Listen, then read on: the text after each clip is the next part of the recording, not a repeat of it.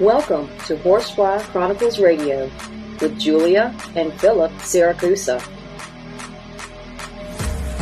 Sponsored by Carnation. Airing live on United Public Radio Network on 105.3 and 107.7 FM in New Orleans. This show's opening has been produced, edited, narrated by Gwen Luckett at gluckett.com.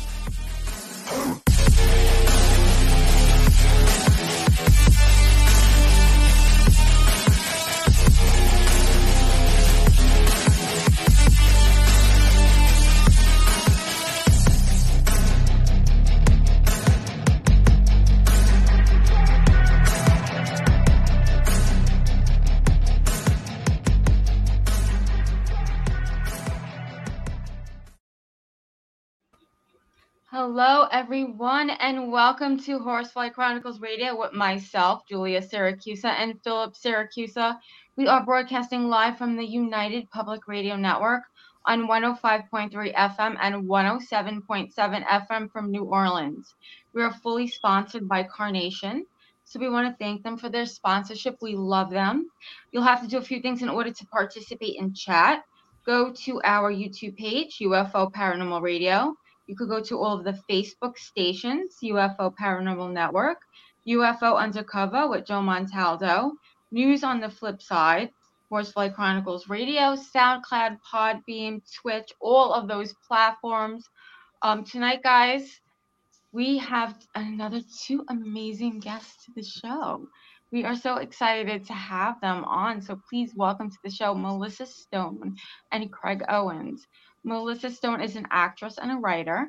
She began acting at 12 years old and has appeared in the film The Great Buck Howard, which I love that movie. She is currently working on her first novel. Craig Owens is a writer's productions assistant in film and television, with credits that include Wag the Dog, Phone Booth, another favorite movie of mine, The Gilmore Girls, and he is an author and a paranormal investigator and a historian who really likes to dig deep into the stories behind the hauntings.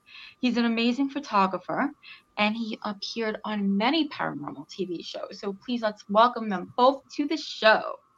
Welcome. Hey. Hello. Thank you for having us. Yeah, thank you. Did I do good? Huh? He said, did I do good? I haven't been a writer's production assistant since like the 90s, but That's okay. 1990s. But, yeah. It's still part of what you've done, and right?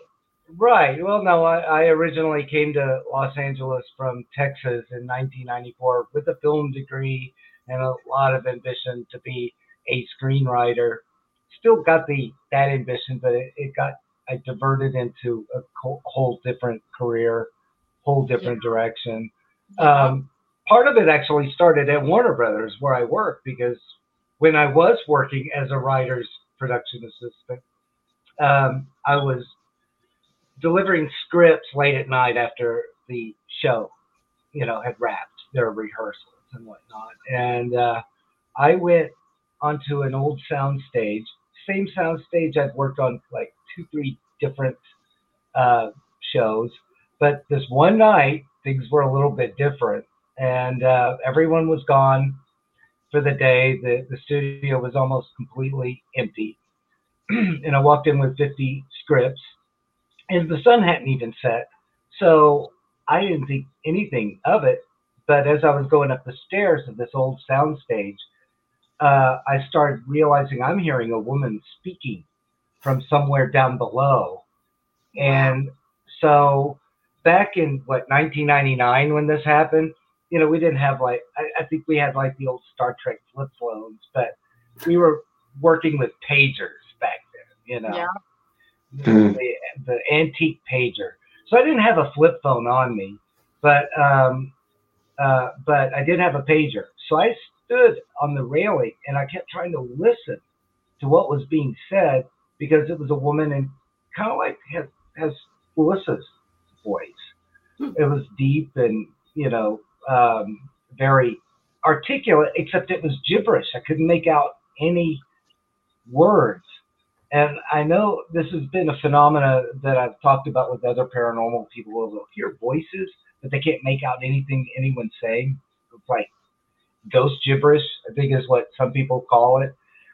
And I decided I'm going to stay up here for like 20 minutes. I'm not going to move. I'm going to stay on the railing. I'm going to try to pinpoint because I thought someone must be pulling a joke on me, you know. But the sound would fade out, would come back, and it lasted well over 20 minutes. Finally, I had to get back to work, you know. I did have a lot of work to do, a lot of scripts to deliver. And I never could make out one single word that this lady said. I couldn't even find the direction because every time the direction seemed to move around the sound stage.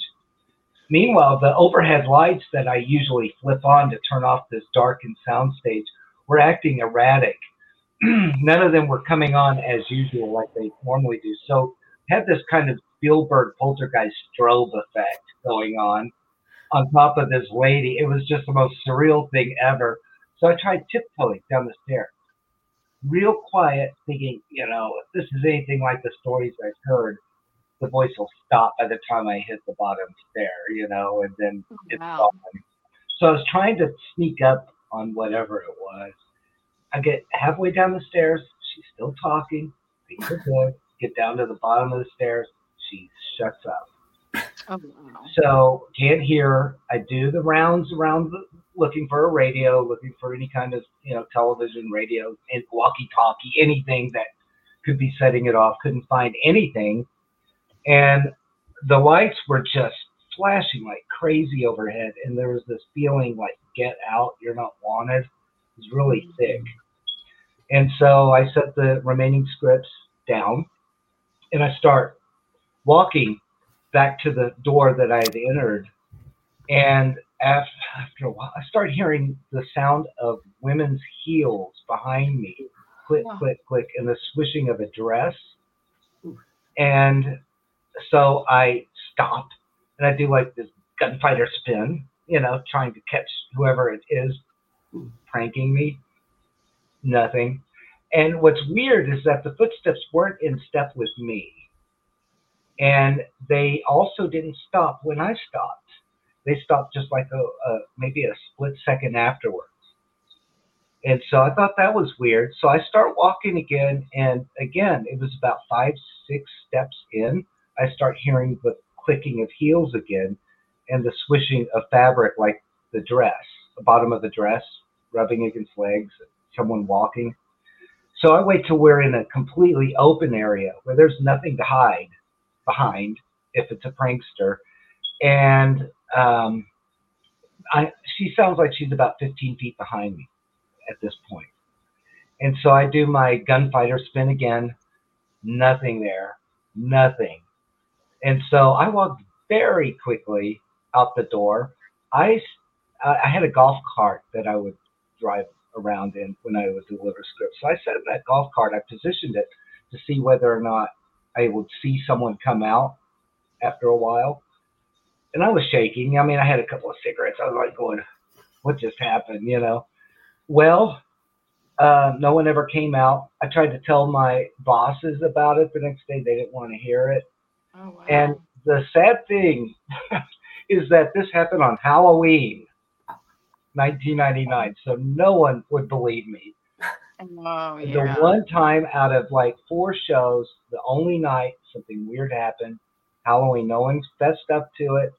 And it wasn't until after I released my book, I was in the store and I was introduced to a guy that had worked security for years at Warner Brothers.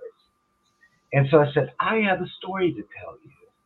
And before I could even finish the story, he guessed what soundstage it was. And he validated that that soundstage has had paranormal activity for years. It's just no one would cop up to it. Yeah, I think we kind of discussed it at another point when I worked at Nickelodeon. That soundstage is also haunted. I used to work on the Amanda show for Amanda Bynes. I was her stand-in and body double. And in the restroom, the water would just all of a sudden turn on. So that happened to me, a couple of times, and I didn't know anything about it. And then later on they told me. So I was always a little freaked out going back there. That's the great thing about LA is that, I mean, there's a lot of distortions and a lot of urban legends. There are a number of old Hollywood haunts that really do live up to their reputation. And the studios, Warner Brothers, Universal, what was the Nickelodeon? Oh, Nickelodeon, yeah. That used to be a nightclub, correct? Yes, I think you had mentioned it was a nightclub. It was a very popular nightclub in the 40s with the Hollywood set. Oh. And now, I think it was Earl Carroll's was the name of it at one point. That sounds familiar. And it became a swinging 60s venue. I remember seeing a picture where like the Turtles were performing there, and in the 60s, and it went through many different incarnations before it became a shooting stage. Nice. Interesting. That's wild. So Melissa, I want to know how did you start? Like, how did you become an actress? What kind of like geared you towards that? And then the paranormal. Oh, right. Yeah, it's kind of it's kind of like, how did this come together? So basically, actually, okay, my sister was the one that was originally supposed to audition for this play, Annie, and this is in Arizona. And then I ended up going to the audition. She ended up staying home. And we were supposed to sing, I think, the song Tomorrow. And I ended up on the news auditioning. I think I was like 11 or something. And from there, I just ended up doing all this community theater around Arizona. I lived in Scottsdale at the time, and there was tons of children's theater. So, Valley Youth Theater was a popular one. I just ended up doing, production after production. And I think at that point, I really just fell in love with it. My parents were really involved. They used to help build the sets. It was just a fun experience. So I knew at that point, at that age, that that's what I wanted to do. There was like a couple of things I wanted to do, but I knew that was one of them. And from that point, when my parents ended up moving to California, of course, I really wanted to move to California at that point. But I got an agent when I was in high school and just started going out for auditions. And from there, I ended up joining SAG like a long time ago at this point. And I remember I did my first film. We lived kind of outskirts of LA. And once I moved to LA when I was 21, I was like, I just want to do a film within a year. I ended up doing a film. Wasn't the best film on earth, but I ended up doing that film. And from there, just auditioning and, just really falling in love with, I think, I like the story of everything and sort of expressing yourself in different ways. And I think I was always a huge bookworm and really loved reading. And so I think like those two together are sort of like, they're always telling a story. And when you're reading, you're kind of into the character. And so I think those two kind of went together. Now, as far as the paranormal, when I was younger, I lived in two different houses and they were definitely haunted. I don't know if it was maybe just a one-off experience, but there was a couple little things that happened. Like I had an older radio, used to change the station all the time when I was a kid. And, I had another place that we lived in and I used to hear stuff in my room. And so I always had like kind of an interest in it. And my mother was really into like scary movies and horror movies and things like that. So I think I always had an interest in it. But the big turning point, I think, for a lot of this was really my dad ended up passing away at the end of 2018. So it was like a few days after Christmas of all times. I know. But I like my mom was Catholic. I think my dad was Protestant, but I didn't grow up in like this hugely religious family. They kind of let us decide what we wanted to do. So I think after he passed away, I was even more intent on trying to find, what really happens after. Is there really life after death? Like, and just, I don't know. I just really wanted to find out more about it. And I read a zillion books and listened to tons of podcasts, and because my dad at the time, he was like one of my best friends. I was always very close to him, and he was pretty young when he passed away. He was 70. To me, that's kind of young. So I was following Craig, and he goes on all these great adventures. He does all this, all these cool things, and so I remember the whole time I was thinking, okay, one day I'm going to go on one of his, adventures and see, what's out there. And so I ended up trying one of them out, and then we ended up going on 2 other ones after that. And now I feel like, I can definitely say there is something out there. I don't know if sometimes I wonder if it's maybe like another dimension that's there too, and we're like ghosts to them. No, that's exactly. We always talk about the movie The Others. I mean, if you think about it. It's kind of, so, or is it the other way around? Or, I like to think like that I definitely will get to see him again. That's, because otherwise, what's the point of all of this? There's gotta be more. There's gotta be more. Yes. And so at the time also, a little like about 7 years ago or so, I was living in New York. I was doing something completely different. I was working at the, different banks in New York, and I planned on pretty much doing that for at least the next 10 to 15 years. And I was just going to write my books, and that's what I was going to do. But after my dad passed away, that's when I returned back to California, because my mom was out here by herself. And then I thought, I'm never going to go back to acting or, I'm kind of done with that. And then all of a sudden I took like a class with this director named Josh Stolberg, who's done, he's written a couple of the Saw movies, and we had to write like our own scene.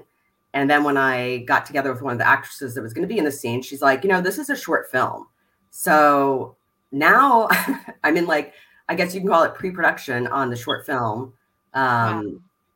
which is about kind of like the suburbs, but all the craziness that really goes on in the suburbs that nobody knows about. And so it's a little bit of creepy, but funny. So I'm looking forward to working on that. And so I'm going to act in it, and I wrote it, and I'm going to direct it. So we're going to see how this goes, It kind of like all fell on your lap, and it just blossomed from there.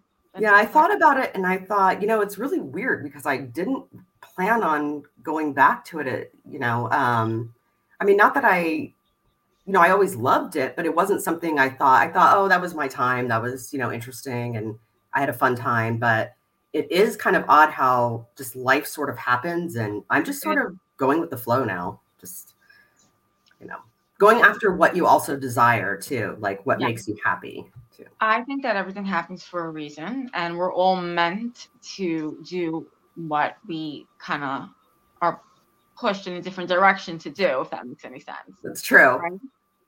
So we have Robert, Diane. Robert, there's a coincidence after death, life ends with the last heartbeat. Oh, interesting. Okay. I did have like some experiences, I would say, like after my dad did pass away, that were sort of interesting. So, that was kind of cool. Like when we came home, after me and my mom came home from the hospital, it ended up happening at UCLA Hospital. The clock had stopped on the exact time that he had passed away. So when we came home, we're like, that's weird. Coincidence. I do not believe it's coincidence. Absolutely. It's so Victorian. And then also there's a song named Melissa. Yeah. The Allman Brothers. There's a song named Melissa, and I used to hear that everywhere. I remember I was in a bar in Brooklyn. This is after my dad passed away, and then all of a sudden I walk in, the jukebox comes on. It's the song Melissa. I'm like, okay, this is creepy. It used to come on everywhere. It was weird. What song is that? It's called Melissa. It's by the Allman Brothers. Yeah, no, how does it go? You wanted to sing I'm trying to think. It's kind of a sort of a sad song. I don't know. No, I was thinking of Barry Manilow, right? He sings a song like that. But I think it was, but it was definitely a sign. Yeah. That's what I would hear it a lot. But I just remember in particular that time when I was in Brooklyn, I was like, that's so weird. Like, it's so random. Just No, we think it's weird, but it's not. The truth is, when you said, "Will you see that again?" 1,000,000%, I could speak for hands down. And number two is we're all leased vehicles. We're on here for a short time. That's all we are. We're here for an experience, and that's I've had a lot of experiences myself, my wife, and a lot of people ask, "Is there another side?" Let me tell you something. This is the illusion right here, and you'll see when you cross. This is the dream state. And when we talk about ghost hunting, right? And look, it's not the dead that scare me. It's the living in the world that I live in. That's true, actually. I'll be friends with the dead any day, because the truth is they're not dead. It's just what we call dead, but they're not dead. We're just the silhouettes. That's all we are. And then we leave the leased vehicle and we go back home. And it's interesting because it ties into, first of all, there are no coincidences in life. There's no coincidence. We all have a puzzle. We put it together and we've designed it before we're born to the physical realm. It's like a soul contract, And when we investigate, the most truth is that movie, it speaks a lot of volumes to others because, they think that they're the ghost. Meanwhile, they're the ghost and they don't even know it. And it's fascinating. And when you had said something about different dimensions, the answer is yes, most definitely. Yeah. It's like sometimes we can cross dimension where we go into that realm of communication.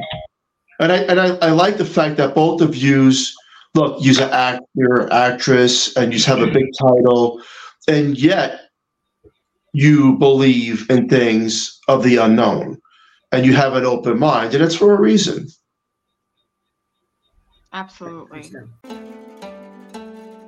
Forbidden history, grisly ghosts, monstrous cryptids, and harrowing folklore dominate Japan's history and culture. Mysterious Japan is a bi-weekly podcast presenting these spine-chilling horror stories, urban legends, and unbelievable histories in a campfire story format. Many of these tales have never been presented in English before. Our journey takes place where dark history and supernatural folklore collide. Mysterious Japan is produced, written and translated by recognized Japan expert Dr. Heath Avey. Season 1 relates the unbelievable legends and ghost stories from the so-called suicide forest. Listen to Mysterious Japan for free on Spotify, iHeartRadio, or wherever you listen to podcasts. Learn more at our website at themysteriousjapan.com and be transported by unbelievable stories where the lines between reality and folklore become blurred in the shadowlands of Japan. Once again, that's themysteriousjapan.com. Absolutely. So, Greg, what inspired you to write your books? Well, yeah, it's similar in theme.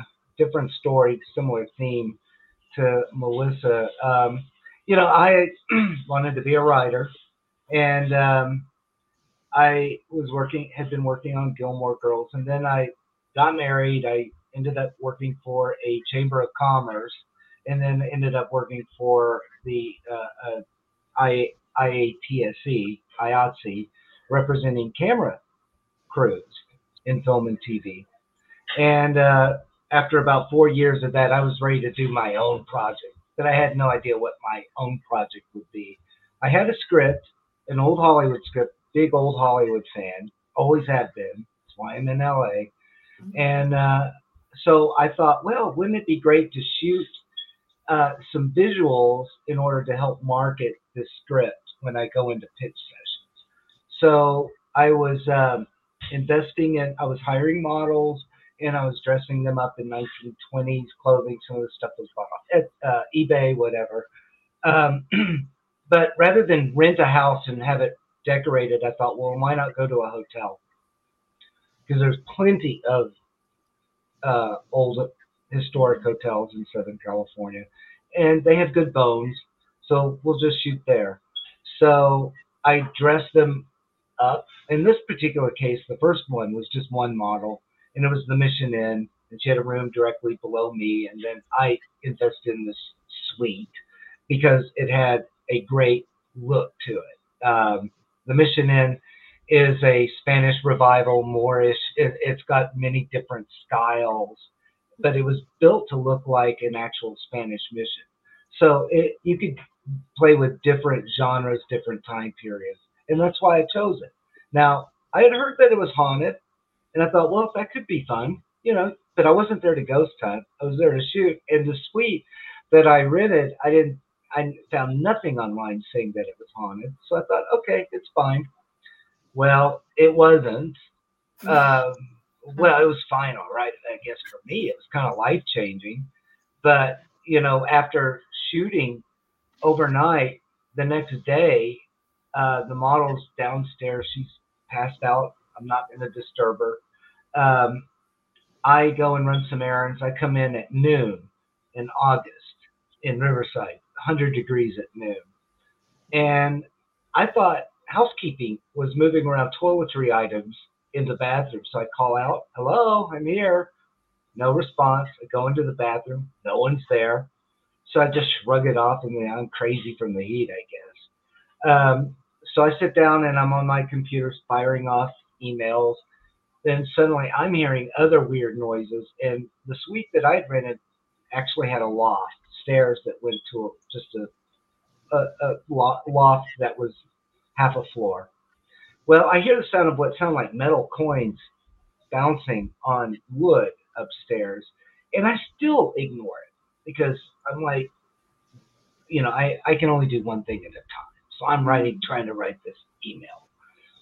Then I hear the clop again of women's heels walking across, this time a tile floor overhead.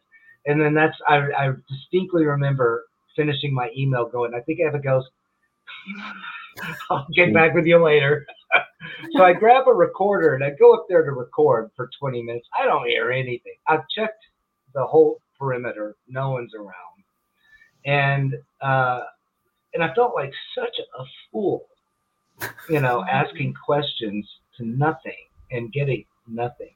First time I'd ever done like a real attempt at an EVP session. But when I played it back, it sounded like a woman's voice.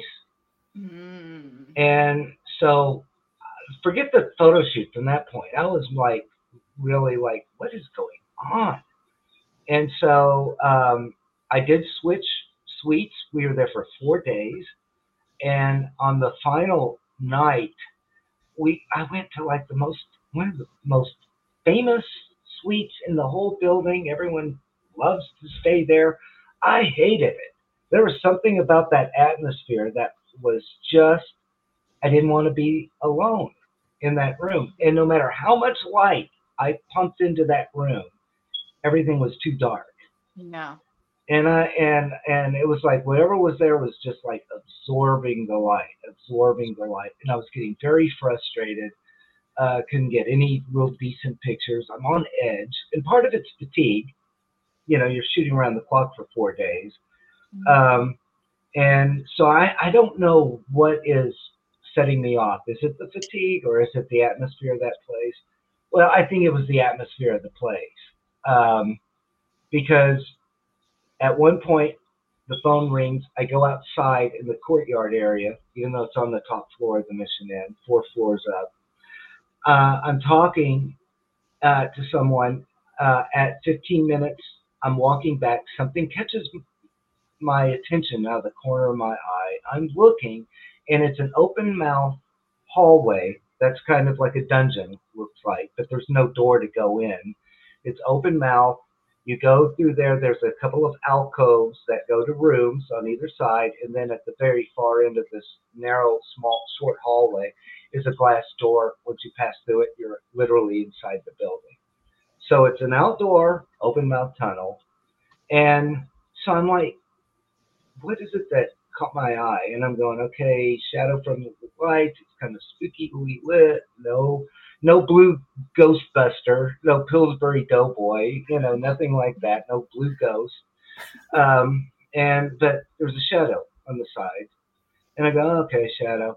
And I go, let me try one more time. And then I land back on that shadow and I go, it kind of looks human-like. It looks like it's wearing a habit or something, a priest thing.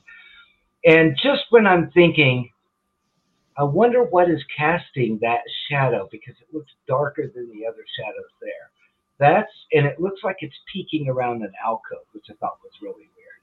And as soon as I thought that shadow went behind the corner. And I was like a deer in headlights. Like, what was that?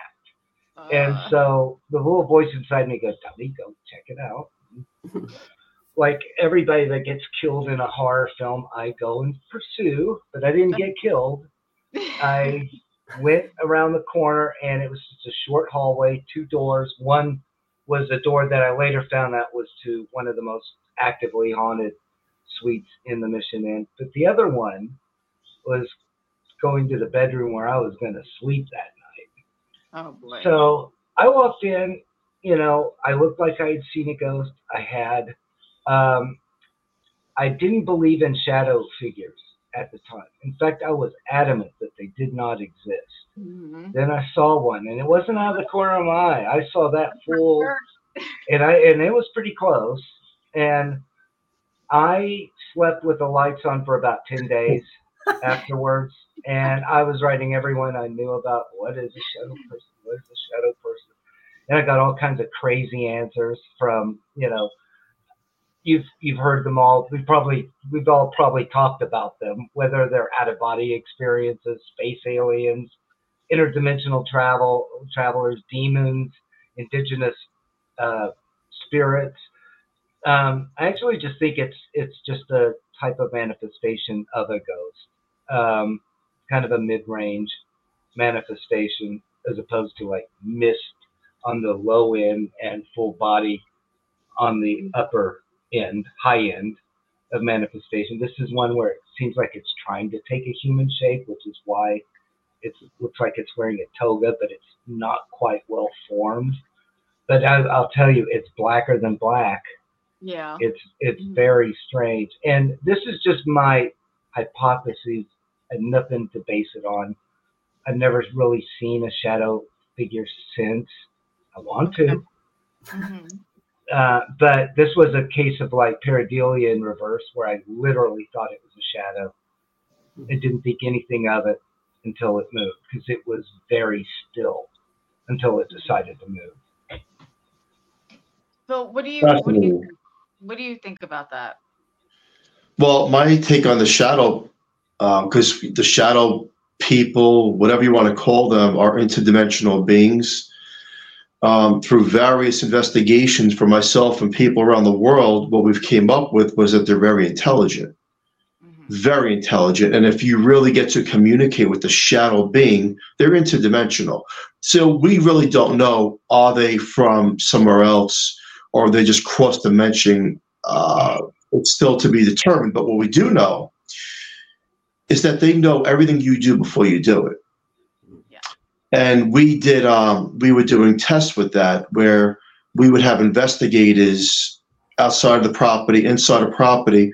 And when these things came through, these dark shadows, they told us verbatim who was texting on the phone to a spouse or a friend.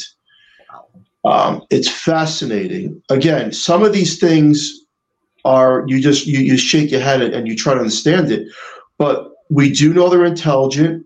I think they come out when it's our intent to try to communicate. And sometimes we don't even know we have the intent.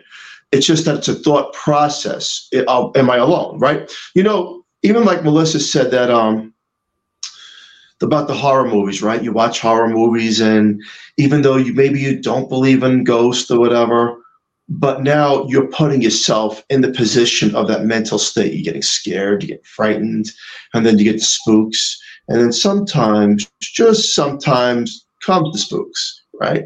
Where the little voices come from nowhere. It's just another part of something that is intelligent and, a lot more intelligent than a lot of human beings, I could say that. A lot more advanced, way advanced than us. We're not alone here, and it brings the rule of, some people laugh look, we're in the age where if you think you're alone in the universe, then you better get your head checked and see a psychiatrist. We're not alone. We've never been alone, and we're not the first pioneers on the physical realm. There are these things called aliens, whether you believe it or you don't, or you've had an encounter, and it's not the way they're portraying it to be. They're interdimensional, some of these things. And am I afraid? When you're alone, you get scared, right? When you're alone, you're like, oh, what is it? And we also did a study based on religion, different types of religions. If you were Catholic or if you're a Christian, would these things affect you in a different way? Or if you don't believe in anything and you're an atheist, would you be affected at all? Would you even see it? And the theories are really strong that some people who just don't see and don't believe and never believed in any form of religion, sometimes they don't experience anything. While other people who are embedded into religion have these encounters. So again, it's to be determined exactly what they are, but I don't think they affect us in the way that we should be worried enough, like we're going to get taken over, right? And start doing these atrocities of killings and whatnot. And I like that. I like the fact that you brought that up, even Melissa, with the horror movies, because it all correlates together. It formulates that, you know, you have your practices in life, right? You have your titles, but yet you seek, subconsciously, you seek the unknown, right? Whether it's a loss of a parent or it's something that you've encountered on stage. And how many times have we heard that, wow, I've heard so many times Elvis Presley, he's in that same building. Elvis Presley. And then you have people making these devices, these ghost boxes and whatnot. I don't know if I put a lot of stock into that. I put stock into Class A EVPs, which you can get with your cell phone. See, if a ghost, in my belief, if a ghost really wants to communicate, you don't need paranormal equipment. You can use your phone and put on record. And if it's really something there, you're going to get a playback. We found that out at the Palomar, didn't we, Melissa? Oh, yes. What happened? She took the reputation for the most active place, Room 3, and she's a character in her own right, and that she gets kind of neurotic. I'm like, I can't. In a funny way, in a fun way. It's almost like a character in a movie, where she's going, well, I could stay here. Do you think it'll be okay if I stay here? You know, it's like she wants to encounter it at the same time. She is so ready to bolt at the same time. And so I'm sitting there and or laying there on the bed. It's after 4. I'm trying to stay awake, and she's like just having this almost debate with herself. You know, back and forth. And she goes, now a lot of people have stayed here. It's the honeymoon suite, right? And I go, it was the honeymoon suite. And she goes, and a lot of people probably have never had any experiences here, right? And I go, mm-hmm. And then finally there's like a 5, 6, 7 second difference. And then there's a voice that goes, mm-hmm. So we've had a history of a mimicker, a voice in that room that repeats what's being said in that room. In this particular case, because I was kind of making a funny, I'm just listening. I'm just letting her work her way through her own discussion in her head. Well, the other thing is like, remember when I first got there and I went up the stairs and I thought there was one person that was in a room, but I thought nobody was there. And I kept on saying, is anybody here? Is anybody here? And I swear to God, I thought I heard yes by like a female voice kind of right by my ear. And I'm like, okay, I'm running downstairs. We caught it again in the audio later that night because you were going from room to room. Is anyone here? Almost in every recorder, there's a male this time, and he says, yes. Okay. We didn't hear it, but we did catch this place, the Palomar, it's in Temecula, which is a very old settlement that is actually a relatively new city. They didn't incorporate until the 1980s, but it was around a lot longer than that as a stagecoach stop and a little farming community, whatever, ranching community. But this building, 1929, has a little bit of a mystery. One of the great things about what I do is I end up becoming the sole historian of these places. So I actually found out that the historical marker's wrong after looking at the tax records, trying to estimate when this building was actually built. Um, that's one thing I do is I fact check historians as well as paranormal people. Yes. And both both are almost equally wrong on some things, or the historians cherry pick what they want, or they don't quite connect the dots correctly. And so, I do my best to do that. Anyway, I digress. The Palomar Inn, for whatever reason, is like one of these really active places. I always joke that it's the most haunted hotel in Southern California if you base hauntings by square footage. But we were hearing audibles, and lately that's every time I've been there doing an investigation, even when you guys, there was a point where I was saying, did you just murmur? And you and Crystal were saying, no, I didn't say anything. Well, I let it go, but on the audio, one of the audio recorders did pick up a murmur, and it isn't one of you two. And I remember the dog barking. I thought that was the weird. Dog bark. That's weird. I'm still looking into that one. I'd still try to be as skeptical as possible. Yeah.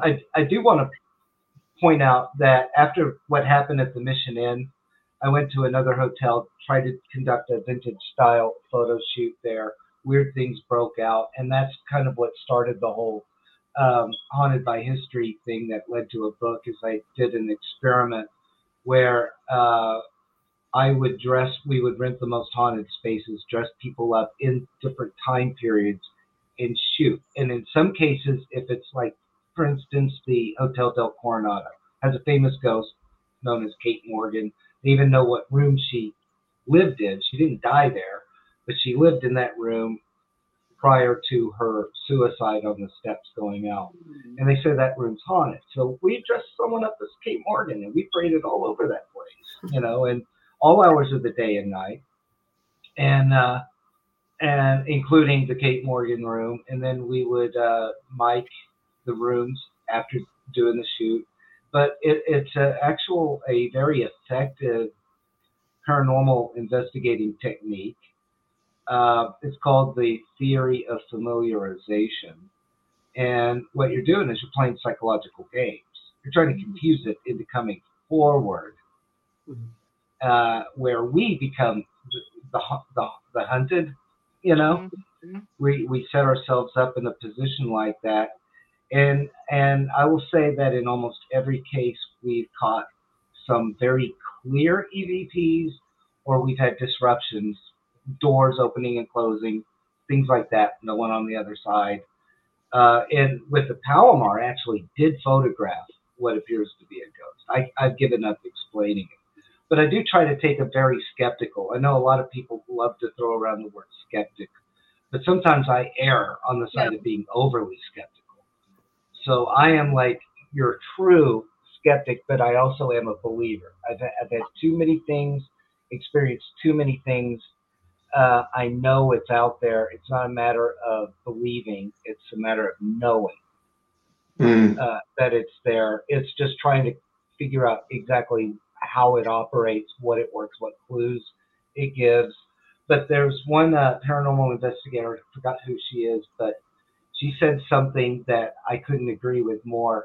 She said that if there's no history, there's no haunting. And that's really the pillar of the paranormal. There are two main pillars that I go by. Science, which is still, unfortunately, in the realm of pseudoscience, but I'm okay with that because all science starts as pseudoscience. I mean, it's not a bad thing. And history, which is kind of an academia side to it.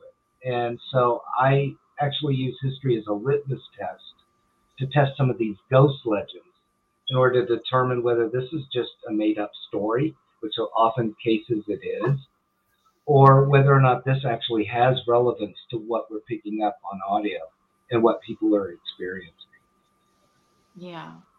In all these cases that you've worked on, have you ever had something that that you think might have followed you home or attached itself to you? Once, only once. Okay. Ironically, it's the one time I ever did the ritual of, you can't follow me, I can't help you, stay here, you're not welcome. The one time I did that is the one time something followed me. So I don't do that anymore. It's like, screw that. That didn't work. That didn't work so well. But it was at the Colorado Bridge in Pasadena, which has the nickname of the Suicide Bridge. Nothing happened while we were there that I'm aware of. And I was there for a whole time, and 3-4 hours. I think one of the guys that I was with caught an EVP, but I never caught anything. And so I did the ritual because everyone's saying you got to do the ritual. You got to make sure that nothing follows you home. So I do it in earnest. And like within 24 hours, I'm in my office at midnight. I'm running some tests on my computer, and some man whispers right in my ear. And I'm like, whoa, what was that? Then my daughter asked her mom, hey, Mom, why did my stuffed animal just roll over on its back from one side to another? And then my wife heard the male voice in the laundry room. So I got in big trouble. And how did it go away? It lasted for about a week, and then it went away. Okay. I figured, whatever was there once they hung out with my family for a little bit. That. Oh, like, we're out of here. Yeah, these guys aren't going to help me with anything. They can't even help themselves. So, it disappeared. But yeah, oh boy, I was sleeping on the sofa for a while. Yeah, the crazy thing about attachments is that, we could get them anywhere. It doesn't have to be if we're working on a case. I mean, you could go into a store and, it can happen. So, most of the time they're not bad. They're just lost. And well, I have a question for Philip. Oh boy. Sure. Can I shoot you a question? We're going back to shadow figures. Because I've been stumped by a story. Okay, I'm a historian of the Aztec Hotel in Monrovia, California. It's a very funky building. Not even a lot of people even know about it. Back in 2010, I got to know all the residents, and one of the residents was a guy named John, and he worked the front desk. He was in the 70s, reformed alcoholic. But kind of down and out. That's why he was living there. But he was extremely bright, articulate. He had Broadway credits as a stage manager. He was thinking about writing a book. And we had many good conversations. And I had always asked him, did you ever have anything weird happen to you? No. But I'm open to the idea that, something might happen or that it is haunted. It's just nothing's ever happened. Well, fast forward, it was right after Halloween, between Halloween and Thanksgiving. I come in on a Wednesday just to check on the place. And he's all excited. He's working the front desk, and he goes, I said, I wanted to call you. I need to talk to you about something. Something finally happened. I finally saw something. And I said, what is it? And he said, well, I was working the front desk. This was about 4 a.m, and I'm reading, and I look up, and from a window in the lobby that leads into the bar area, that window's since been closed off and sealed because of the story I'm about to tell you. But he said he saw he described it as a bat, a large bat, black, glides in through the window, and it starts gliding about 5 feet off the ground towards him. And just as it gets to the desk, he's on the inside of the desk. This is on the outside of the desk. It suddenly swoops out of sight, and he can't see it. So he goes around the front desk and looks, expecting to see a dazed bat or something. And there's nothing there. And my best explanation to him at the time was like, well, you describe it as a bat, but you're saying it's gliding. I said, was it flapping its wings like a bat? Because bats don't glide that I'm aware of. And he said, no, it was gliding. And I said, and it was about this far off the ground. I said, I have come across reports of people claiming to see shadow figures shaped like a stingray.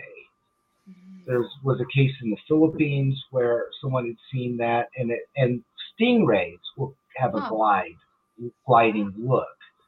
And he said, no, it didn't flap any wings, it just glided. Well, I said, well, actually, I recommended him see a doctor and maybe get his eyes checked. I mean, I know it's lame. Everyone always laughs, and it's embarrassing to say that. But, I was kind of like going, well, you want to do due diligence and make sure your health's okay. He never did. He never lived long enough. So I had seen him on a Wednesday.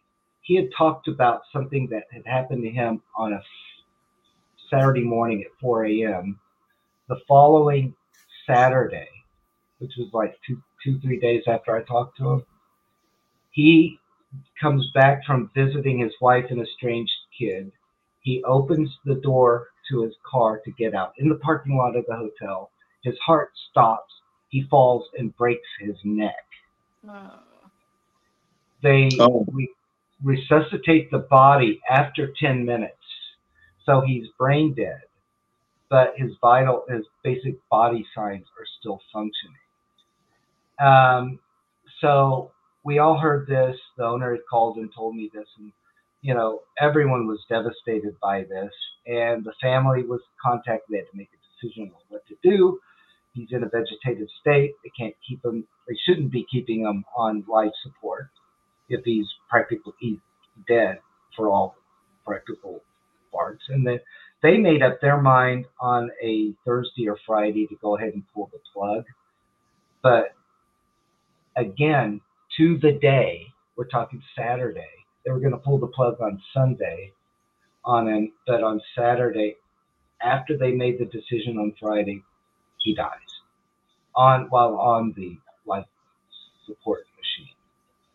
So this raises the question, and you have 7 minutes to answer. No. What do you think that stingray was? That's a very good question. And in my belief, through investigating, that things can appear and disappear, just like your cell phone, just like your keys, and just like people see Bigfoot and other people don't, and yet Bigfoot's never caught on any type of a camera from our government, supposedly, but people have claimed to see Bigfoot. People have claimed to see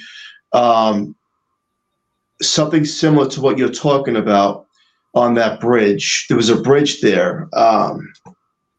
The big bat with the wings, I've forgotten. I think that's where a similarity came with that movie that they made, Joel.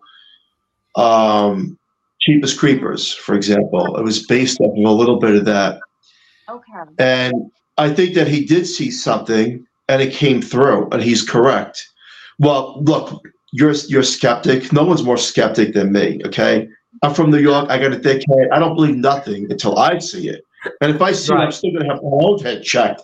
But do I think that he's real? Yeah. And do I think that it came through?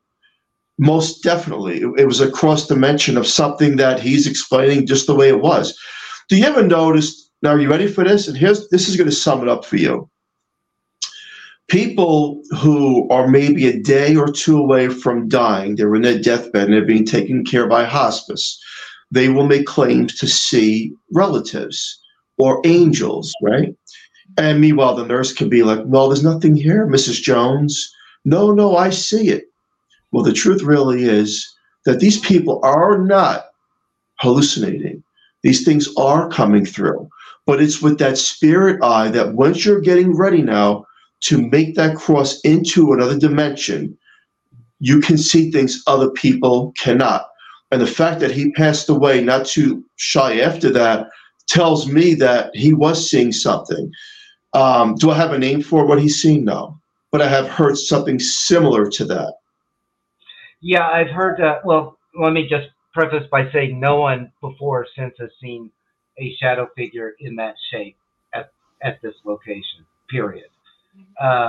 It's rare that people actually even see shadows there, although there have been shadow figure sightings, reported over the years. Some people have said, well, maybe it's a harbinger of some kind, but I do actually like, I think I like your explanation so far the best. But what's kind of weird and would be kind of creepy about it is that the people that are in hospice, they already know they're dying. It's cancer or pneumonia or something, that dementia, Alzheimer's. It's just, it's something that they knew about, something that's been going on for a while. With this one, it's just a very sudden death, just sudden death. He was not expecting this, that I'm aware of, and there were never any hints or any clues. I think he expected to fully come back. Now, I will say this, what I think brought it on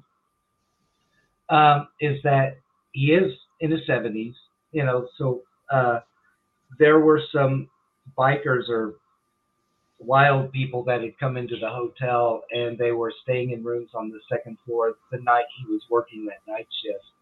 And they were making so much noise that it was aggravating him, and he called the police. And the police had to get involved to get these people to knock it off and restore order in the building. So he was already excitable when he got off work to go see his son. And usually he rests a little bit, but he was too excited to do it. So he just went ahead and did not rest and just went to see his son.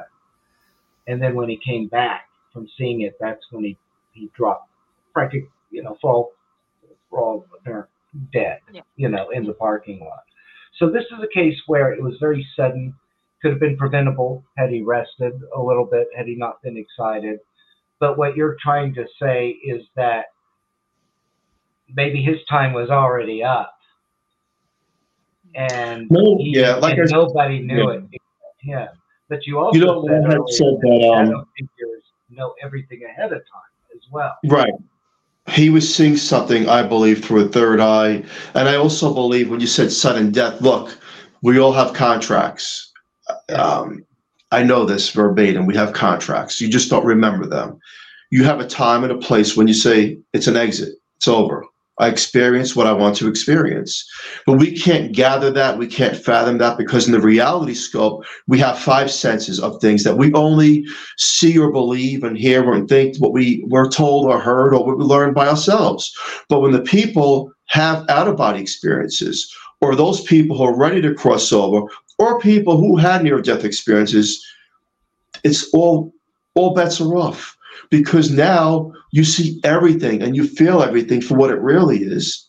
Mm-hmm. So it's kind of like you're outside of the box, and I believe he was outside of the box. And that was it. That was the exit sign. And we try to make sense out of things, but sometimes you don't make sense till you actually go through what he went through and cross over, and then you understand all the pieces to the puzzle of a man's life. Yeah. It's fascinating. And both of you, there's so much I wanted to get into, but unfortunately we're at 8:59 and a half. I wanted to get into actual acting and all that stuff too, all those goody things, But I love the fact that both of you have an interest into the unknown.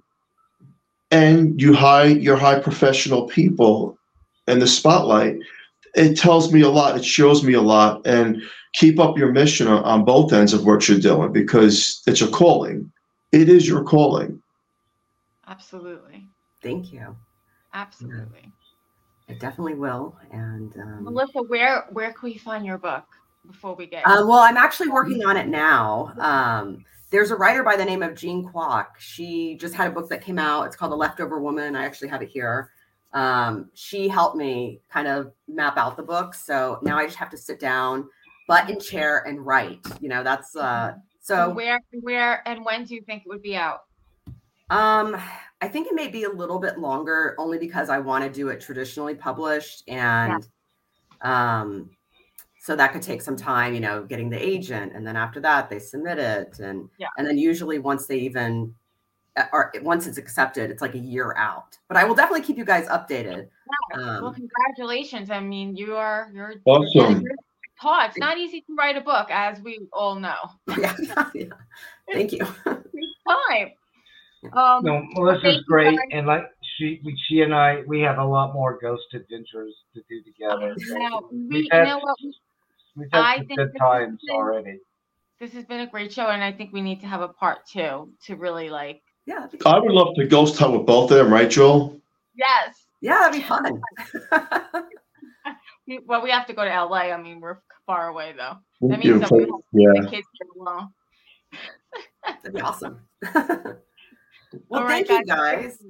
Thank you so much. Thank you both so much. I really appreciate it. And this was very genuine conversation tonight. I'd like to have a follow-up part 2 and keep in touch with both of you and your experiences. And I promise you this, we'll end off with this. I promise you it all ties together in the end. It's awesome. Thank you for having us. Thank you. Yes, thank you. Thank you so much. And special thank you to Carnation for fully sponsoring the show. We love them. Thank you. And join us next Monday night. It's the same time at 107.7 FM and 105.3 FM from New Orleans. So thank you so much. Have a great night, guys. Okay. Thank you. Bye. Bye. Bye.